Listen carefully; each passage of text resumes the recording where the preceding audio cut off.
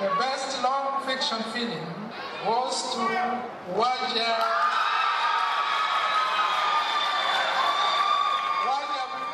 Cheers at the South Sudan Film Festival in Juba over the weekend when the winning film was announced. Wajah Jene, which translates as The Pain of the Child, was produced by the Maridi Information Youth Network. Well, let's find out a little more about the event itself. Journalist Nicola Mandil spoke with Simon Bingo. He's the director of the Juba Film Festival.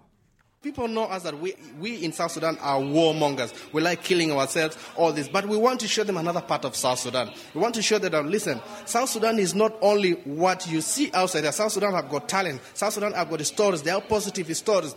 We know what is going on. But as filmmakers, regardless of what is happening, we are still one people. We need to come together as South Sudanese to sit together at least. If there is a problem, let's dialogue. Let's talk. We can still talk and make South Sudan a better country for all of us, regardless whoever you are and where you are from. What are some of the feedbacks have you received from the people? We have actually received a lot of feedbacks from people because this is our second year, and people actually, like example, what happened in the UC Sports Center. It is one of the venues that we are screening films. People actually there wanted the film screening to continue every day. We say it is not possible. This shows that the people really love films. They love because they do not have where they can sit and watch their own stories because they are tired of watching other foreign stories. But now these are stories being acted in their own languages, in the language they understand. They see the person that has been acting. They can meet him on the street. So they feel so much connected. How many films so far competed?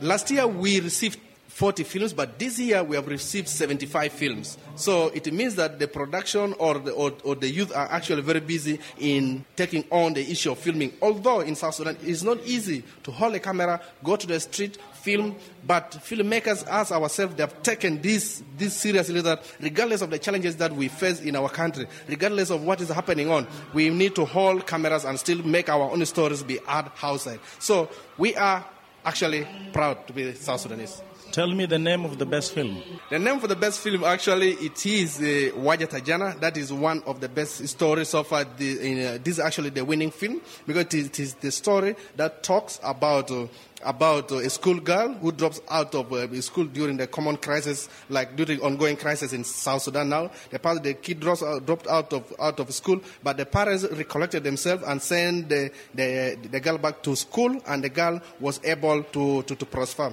The girl child education is very important in South Sudan. Most of the girls dropped out of school nowadays because of either ongoing conflict or because of any other reason. So we want to tell this message brought to us a very, very powerful message that we need to support girls because these people are our women for South Sudan and they are our leaders tomorrow.